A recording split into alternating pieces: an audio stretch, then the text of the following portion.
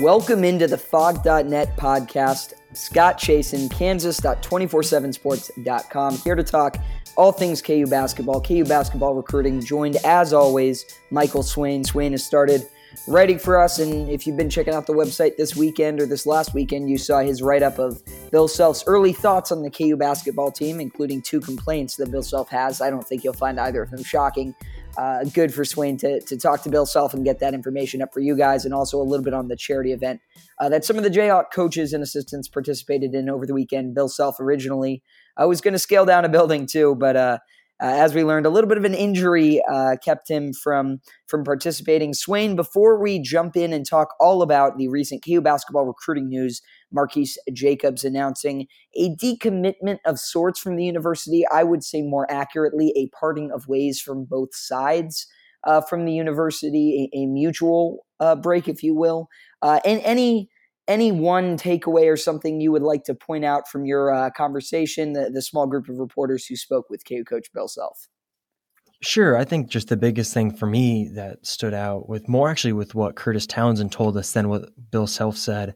Because what Bill told us, we all kind of already knew that this team needs some guys to step up from outside the arc and to be able to stretch the floor for guys like Silvio Sosa and, Doak and Dave McCormack, on all the guys that are going to be down low. So I thought that what Bill Self said was, kind of basic and not revolutionary. But I thought what Curtis Townsend said about the leadership on the team was pretty interesting. He had said that Doak kind of surprised him as a leader now coming back for his junior year. And he also said that LaGerald's become more vocal and that both of the Lawson twins who have competed at D1 level before are also being pretty vocal. So I thought that was more interesting than anything that Bill Self had to say, but I'm definitely going to keep my eye out on the leadership of this team. Yeah, that's interesting. I don't know how much I totally buy into the improvement of leadership of Azubuike and Vic in terms of, I'm guessing they are better leaders, but I'm not quite sure how they're going to fill in for a guy like a Devontae Graham, or even like the presence of a guy like a Svi Mikhailuk. It was kind of the same way Svi and Frank Mason obviously had much more of a command of the team than a guy like Svi, especially when Devontae Graham is your vocal leader. But a lot of times those veterans just know where to be and know where to be in the right spots and know what to do and know what kind of work to put in and what's required. You saw that with Svi transforming his body. You saw it with Frank Mason becoming, the best shooter in the nation, the best scorer in the nation, the best inside player in the, guard in the nation. You saw Frank Mason turn into one of the best players in college basketball in KU history as a senior, and it's one of the most storied programs of the sport. So I'm very intrigued to see if that's maybe the staff kind of commending them publicly and saying, yeah, keep stepping it up in this regard, or how vocal they actually are. But very interesting stuff. Again, like I mentioned, read all about what Swain wrote, Kansas.247sports.com. Follow him on Twitter at mswain97. Yep, that's right. Make sure you do that too. But we are here today to talk all about KU basketball recruiting and specifically Marquise Jacobs. So news came out Friday afternoon. Marquise Jacobs was decommitting from the university. I kind of alluded to this at the beginning of this podcast, in that recruiting decisions are oftentimes two-sided. And you've seen this a lot on our board if you've checked out the Phog.net message board, that a lot of people are like, Kansas slammed the door on Marquise Jacobs. They shoved him out. They didn't want him. He sucks, whatever. Like, you see a lot of that as the kind of quick reaction. I understand that reaction, but here's the deal. Marquise Jacobs was the fringe top 100 recruit. He committed to KU early. KU offered him early. They were on him. Chicago ties, Jerrance Howard. It's a close bond. If he doesn't progress the way that that the KU staff would hope, and that Marquise Jacobs would hope, because he also wants to get better, there's a lot of thought on both sides that are like, I may not be able to factor into playing as much as I would want to at this university. And even on the other side, a coach telling a player, hey, this may not actually end up being the right spot for you. I think communication, I think honesty is always important to have on all sides. And this is a lot of speculation, but the sense that I get of this situation is that Marquise Jacobs is not dumb. He saw the situation that he'd be walking into, playing no minutes freshman year whatsoever, and maybe assuming KU doesn't add anyone in 2 recruiting classes over him, like maybe he starts to get into a bigger, point guard role, but he's a point guard. He's not, I think this was a coming together of both sides basically saying, this isn't the fit that maybe we thought it was, or maybe we thought it could be. And I think that's why you see the break. So, Swain, I'll kick it to you for just your initial thoughts when you heard the news. But my thoughts were, as you've read, I posted on the website a few times, this is going to work itself out. And that wasn't me, hinting at some gigantic scoop or like that. That was just common sense. These things always, always, always work themselves out, and they work themselves out for both parties. Yeah, and so starting off just with my initial reaction, I was honestly kind of surprised. I thought that this was more of a match made in heaven. You think of the guys like Sean Collins and guys that have come from the Chicago area to KU and have been successful as a point guard, and it sounded like it could be another one of those stories like that. But I do think that playing time that you mentioned is really important. And we say it all the time on the podcast. It's when you come to KU, you're always going to be recruited over year in and year out. And I wonder if that does affect someone like Marquise Jacobs, who would come in, wouldn't play much his freshman year, would have to really, really improve a lot and fight for some playing time a sophomore year. And then next thing you know, you got 2 more years left, your junior, senior year, where you'd hope he would develop into a Big 12 caliber starting point guard. But you also just don't know sometimes. And I think that it's interesting that he also hasn't closed the door in Kansas. He said he's still considering them, but I think that I don't necessarily think he'll end up coming to KU now, because I think that also I don't remember if you'd said it yet, but DePaul had also had kind of jumped in on his recruitment now, and they actually have a 4-star guy committed there as well, power forward Romeo Weems. So I wonder if he could start to think, okay, he can get to DePaul or somewhere where he could play with some talent right away and hopefully be able to start right away as well. Yeah, DePaul currently has 2 crystal ball picks. They were both made for him right away, right after the news was announced. And one of them was from one of our Illinois writers. So I think that's something to watch, because Illinois, Nebraska, Florida State all jumped in on his recruitment. Going back to Jacobs, though, I mean, this is a guy who showed some flashes over the summer of the type of kind of maybe underrated explosive guy or whatever that he could be. But he recently dropped from 107 to 137 in our 24/7 sports staff rankings. He's ranked outside the top 100 in the 24/7 sports composite. Again, that none of those things are bad. Like those, I mean, it's great that he is a top 110 or 150 point guard unanimously. Like that's really good. It's just Kansas is obviously on such a different stratosphere with so many of these programs. And, you kind of mentioned the idea of recruiting over. I mean, let me give you the prime number one example, and you don't have to think very far, very long ago to think of it. Sam Cunliffe. Sam Cunliffe transferred in from Arizona State. KU could use his shooting. This team literally doesn't have shooting. That's what Bill Self says is one of their biggest weaknesses. And they still don't have the minutes to give him because of guys like LaGerald Vick and Marcus Garrett, even Ochai Agbaji to an extent, Quentin Grimes. You're going to have 2 point guards playing together, like KJ Lawson. You fill out that roster at Kansas every year. So I think for Marquise Jacobs, this was basically like you may not play that much in year 1 or year 2, and maybe you will in year 3, but at that point, you've now committed 2 years, plus you might have to transfer if you can't get on the court. And again, you mentioned it. He's got a strong relationship with Jerrance Howard. I don't think KU is out of the equation if they wanted to be back in, if other things fell through. But at the same time, I definitely think it's a mutual type of thing that Marquise Jacobs saw what his situation is, and I'm sure the staff didn't lie to him, because Bill Self has spoken openly about that. He's not going to recruit guys with the idea of you're going to do X and then be like, actually, you're not.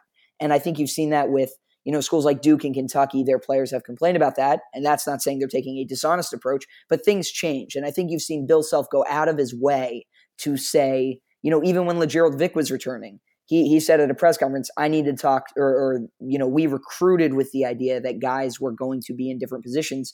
Bill Self asked the team, he asked the players, what do you think of LaGerald Vick coming back? And even then, a kid wanted to transfer, and so KU released and said, go ahead and transfer. Like that's it just goes to show you that it's very difficult to obviously play at Kansas, and it has to be the right fit. And for Marquise Jacobs being specifically a point guard, I think that was always going to be a very tricky fit Don't think this news is surprising whatsoever. Did you kind of speak to that, Swain, a little bit? I mean, any level of surprise for you?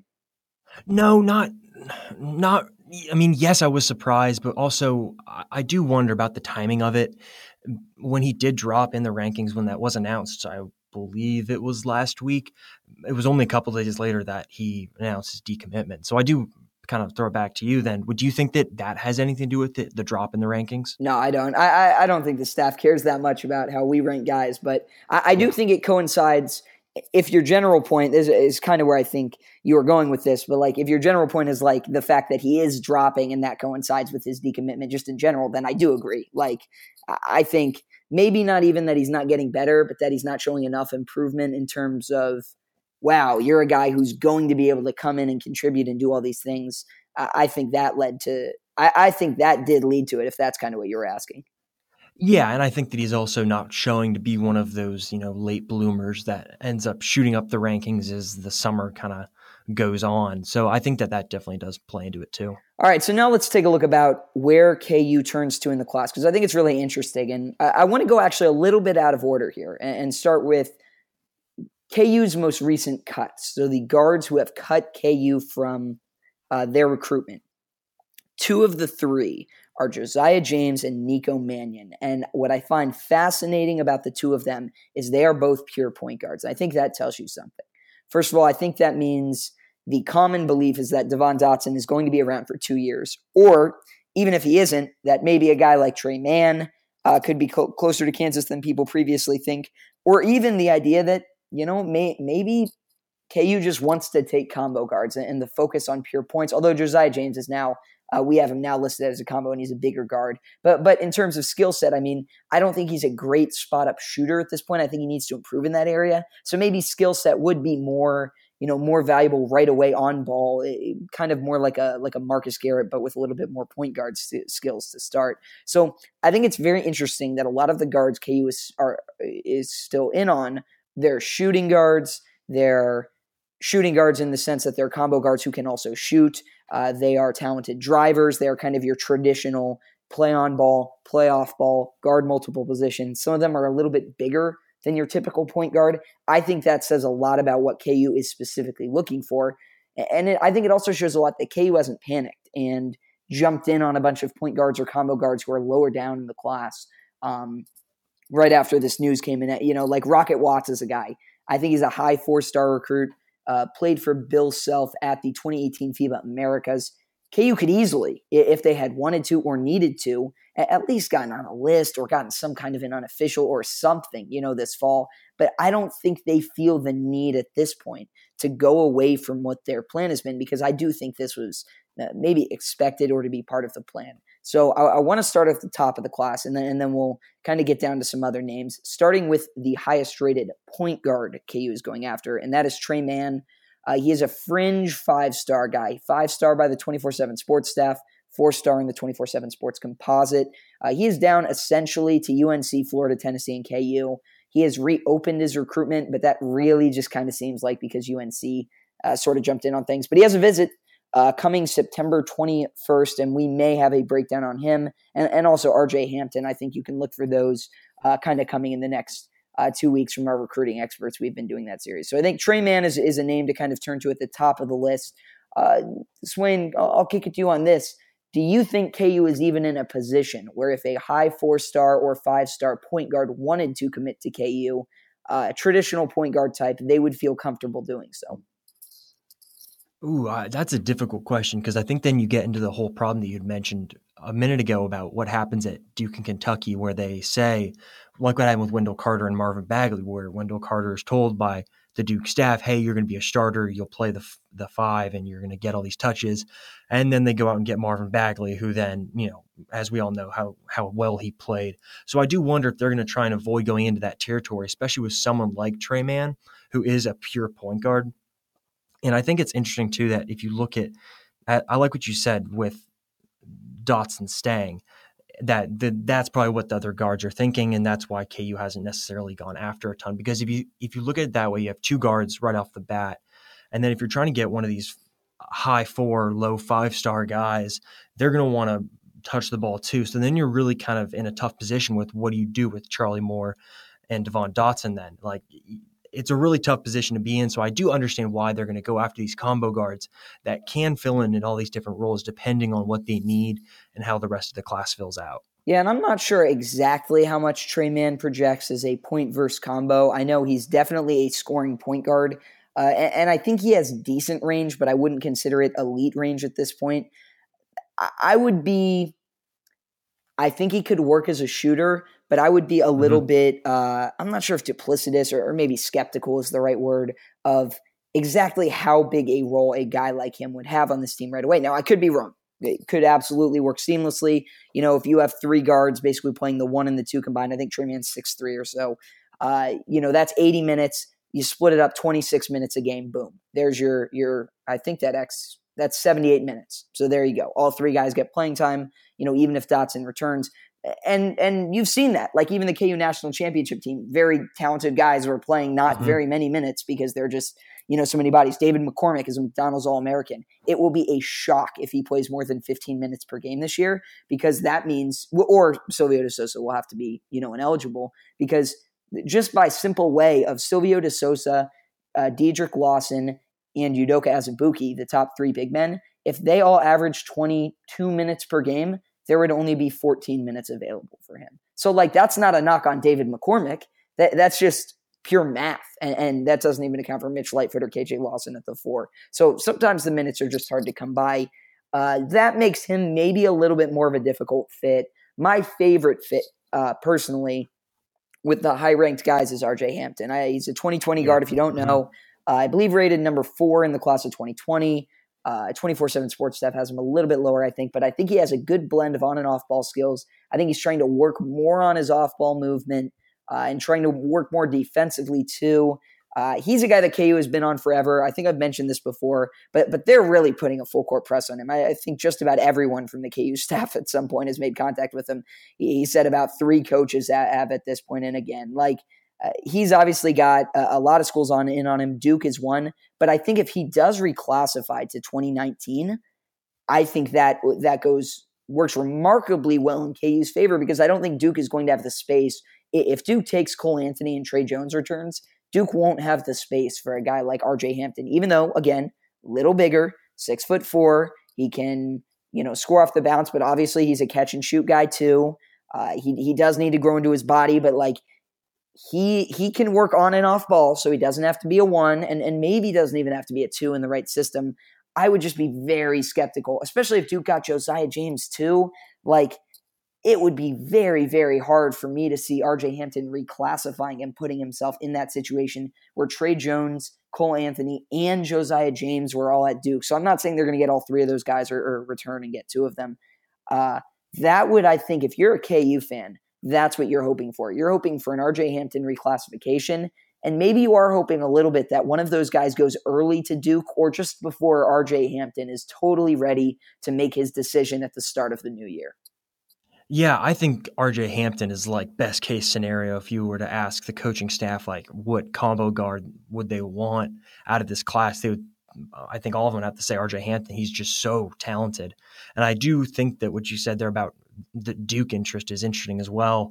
If you do have all those guys that end up going there, if he reclassifies and goes there, he's doing what Trayvon Duval did last year, where he's going to be the 3rd or 4th fiddle on a Duke team, and they would just tank his draft stock. So I think that really does help Kansas. I think that I don't know how hard Memphis is going on him, but still having Penny Hardaway and Mike Miller there, that still is a little bit concerning. But I think as for the fit, if you look at it, he could play the point guard if Charlie Moore and Devon Dotson aren't on the floor. And if both of them are on the floor, he could then probably play a college 3. And even if one of them's on, he can play the college 2. He's just so versatile, and I think that he would be a great player for Bill Self to have. Yeah, that's a good point on Penny Hardaway in Memphis, though. Wanted to bring up, I mean, that they're making all sorts of waves in recruitment. We'll see who they actually get, if they actually get any of these major guys. But I think Jalen Green and RJ Hampton, I want to say the Commercial Appeal reported that the 2 of them went up there, I think either together or they might be going together. And I think that just goes to show you, that really does speak to the level of what Penny Hardaway is doing. Again, let's see if they actually let's see if it actually works out that way, and let's see if these guys actually start committing and actually start doing whatever. But they're in on so many guys at the top of the class. I mean, you even think of like Kyra Lewis, Trendon Watford. I think they're in on maybe James Wiseman too, or I don't remember if they're in on Vernon Carey, but they're in on 2019, 2020. They're really starting to kind of dive into things, and I think they could have the potential to mix things up. Again, I'm a little skeptical how many of those kids will actually land. We've seen Kyra Lewis, first domino, is not going to Memphis. So clearly he's not a part of that kind of growing package deal. Chandler Lawson, another guy, obviously, who kind of falls into that list. But again, I'm very interested to see what Penny Hardaway does kind of in the Memphis area. I also wouldn't expect it to last long term. He was very recently a coach in the Memphis area. And, 5 years from now, if they haven't had an elite program or if it hasn't even been a great program, I think some of that will always be there because he's a Memphis legend, a Memphis area legend. But I wouldn't expect every year for the top guys to be like – also, I wouldn't expect for there to be this much Memphis talent every year. I mean, you've seen it recently. The Lawson brothers, LaGerald Vick's a good example of that. Like, it's not going to – Memphis is not a traditional basketball power, I would say, in terms of high school basketball. Certainly not more than like what you see in, Chicago or the Northeast or even out West. So very interested to kind of see how that builds. One more name I wanted to get to was Cole Anthony, the number 3 player in the 24/7 Sports composite, number 2 in our rankings at 24/7 Sports. For 2019, he is a 2019 guy. Hasn't dove in, whatever, to his recruitment a tremendous amount, but I think he's a good kind of – I think he's more of a point guard than RJ Hampton. I think he needs the ball in his hand to be most effective, but I think he is a guy who can do a lot of things. He can get to the rim. I think he's a good competitor. I think the staff probably likes his athleticism. I think, again, he's a combo guard. You wouldn't need him to be a full-time point man, and maybe even in the mold of like a little bit less shooting, a little bit more driving Malik Newman. That's not a perfect comparison by any means whatsoever, but just trying to give you an idea of like the level of impact if you were trying to put an overall like player rating grade on like what level of an impact at college. Just give me a flat number. Out of 10, his impact is going to be X. I would compare it to kind of that type of impact, at least on the offensive end. I think Anthony could do some things pretty well on the defensive end too. So I think he's an interesting recruit. I definitely don't think he's one KU was shut off to, and I think they're going after him fairly hard. Me personally would have him as my second choice just in terms of fit, not in terms of talent though, because I think he could in the right system be an incredibly, incredibly talented guard. Thoughts on Cole Anthony and how he might fit into things certainly wouldn't help really with the shooting issues, I guess, in the upcoming class. No, that's the one area of concern I have. One of the few with Cole Anthony, I think, is the shooting, first of all. And I think with the roster outlook as it would be next year, I don't see how it would be a perfect fit. I think that Cole Anthony would have to sacrifice a little bit in terms of draft stock because he's going to have to try and fit in different positions with, again, depending on who comes back at the point guard spot. So I think that I would love to see him come, but I do wonder if the shooting aspect, I don't know if it's as clean of a fit. So I do wonder, I do love his game, and I think he'll be a great player, but I just don't know if Kansas is necessarily the right fit for him. Yeah, and I think I think he shot it relatively well this summer, but it's also like you're remembering it's high school, and shooting relatively well in the mid-30s or whatever in high school is not necessarily the same as doing it, college level, let alone, higher levels than that. And obviously guys do improve in that area when they get to college, but still, I think there are some things that need to be cleaned up with his form. Very interesting. Jerry Meyer, 24/7 Sports, recruiting analyst, called him the best point guard he's ever scouted. He based it off his basketball IQ and his awareness. He basically, article by Kevin Flaherty. In this article, he kind of broke down that he thinks he's a very dangerous, quote, very dangerous long-range shooter. Quote, generally speaking, he has a more complete skill set. He's able to use either hand, make all kinds of shots. He's just as athletic as those guys were, talking about Derrick Rose and John Wall. This is obviously a very bold statement. I think it's not necessarily universally agreed upon, but I do think Jerry Meyer has a good basketball perspective to offer, and I think it's one worth listening to. Personally, what I've seen of him, I wouldn't go that far. And obviously, Jerry has a lot more experience in that kind of scouting and recruiting and whatnot business than I do. Just seeing with even the FIBA Americas or in some of the AAU stuff, it does seem like, again, maybe not a perfect fit. I think KU would certainly take John Wall. That is my guess. They would probably like Derrick Rose too, although I think Derrick Rose might have been a little bit of an overrated college player. John Wall, Ooh. best left-handed dunker I think I've ever seen in high school, like best offhand dunker because he's not lefty. So again, that's a really strong comparison. I'm not sure I agree with it, but I certainly respect it coming from a voice like Jerry Meyer. So I at least thought that was interesting and something to share. One more name to get to, Isaac McBride. So this is a guy ranked outside of the top 300, who I kind of wrote about. He really hadn't been written about in the KU area until a small newspaper somewhere reported that he had an offer from KU.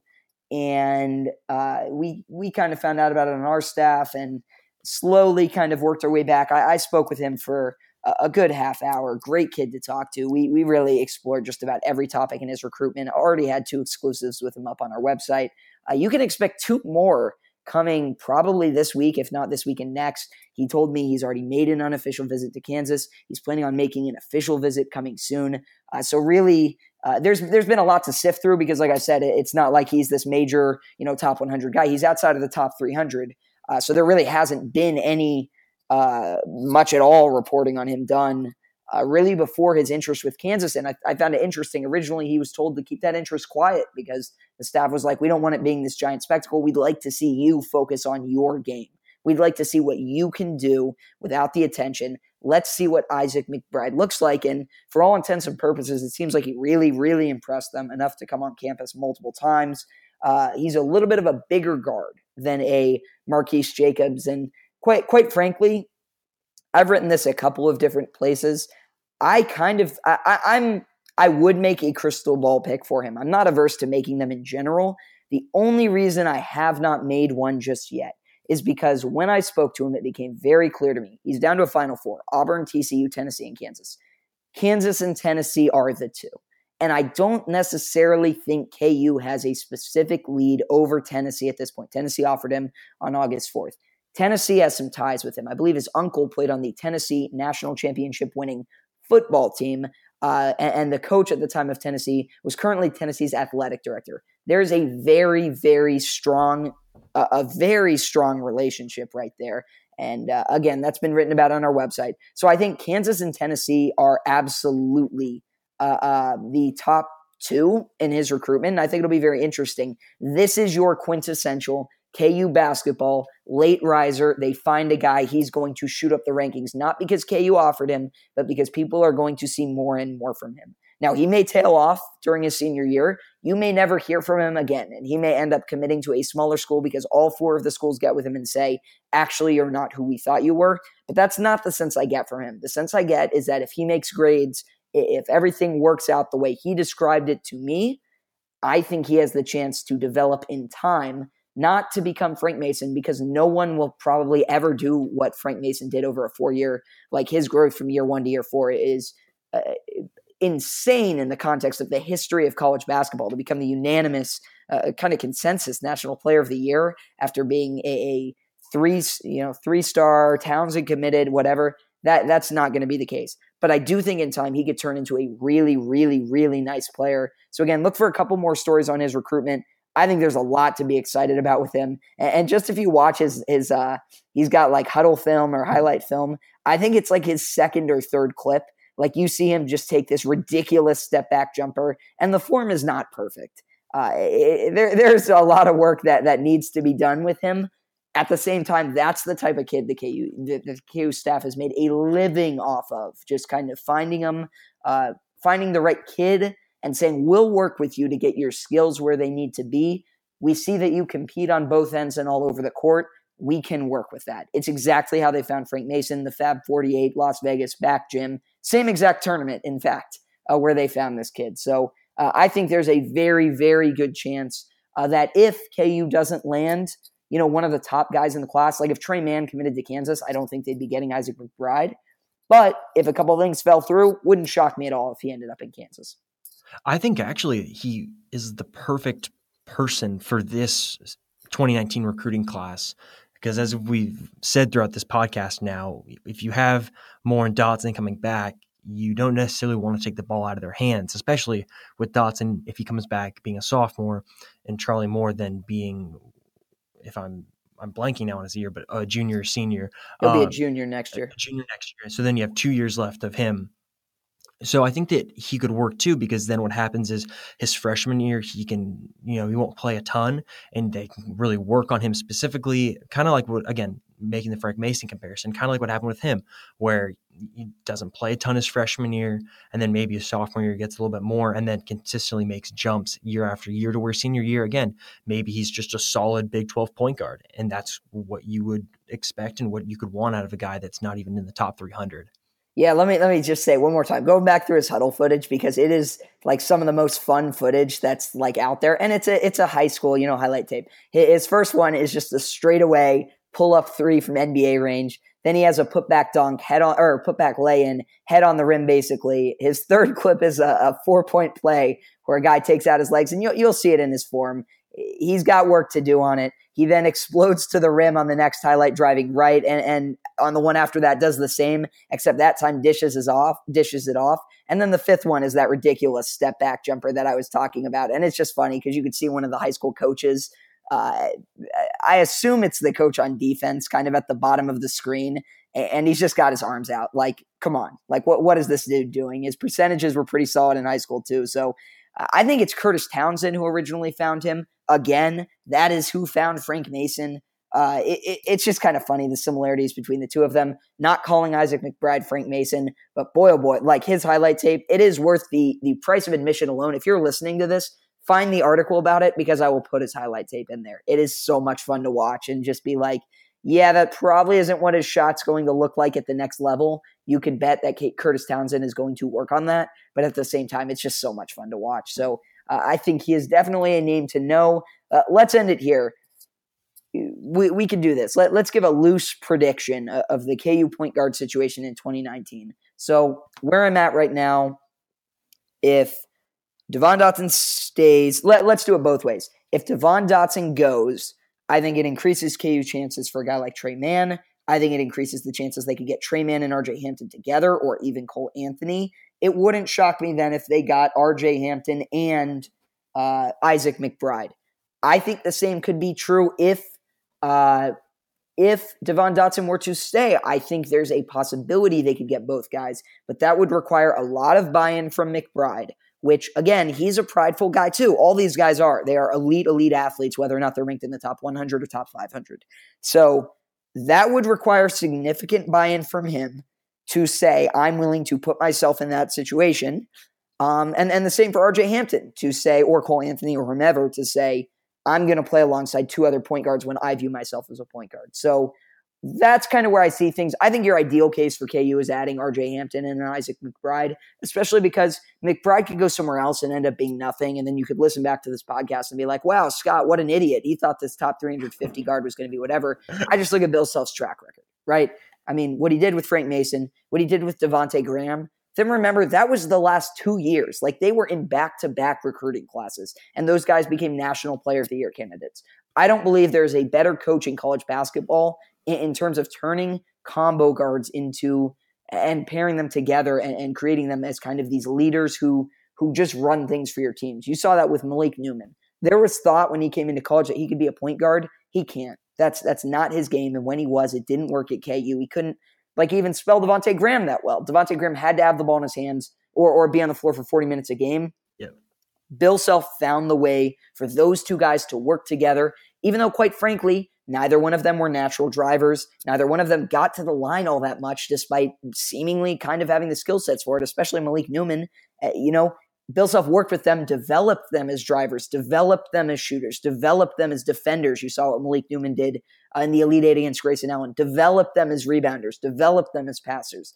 And I think when you see what Bill Self does with combo guards, you could give him any combo guard who is a legitimate top 100 combo guard, and he's going to turn that guy into a decent college player by the end of his college career. So those are kind of my thoughts on the class. Any kind of quick prediction for you on on maybe where you think KU would turn or what you think kind of the best case would be?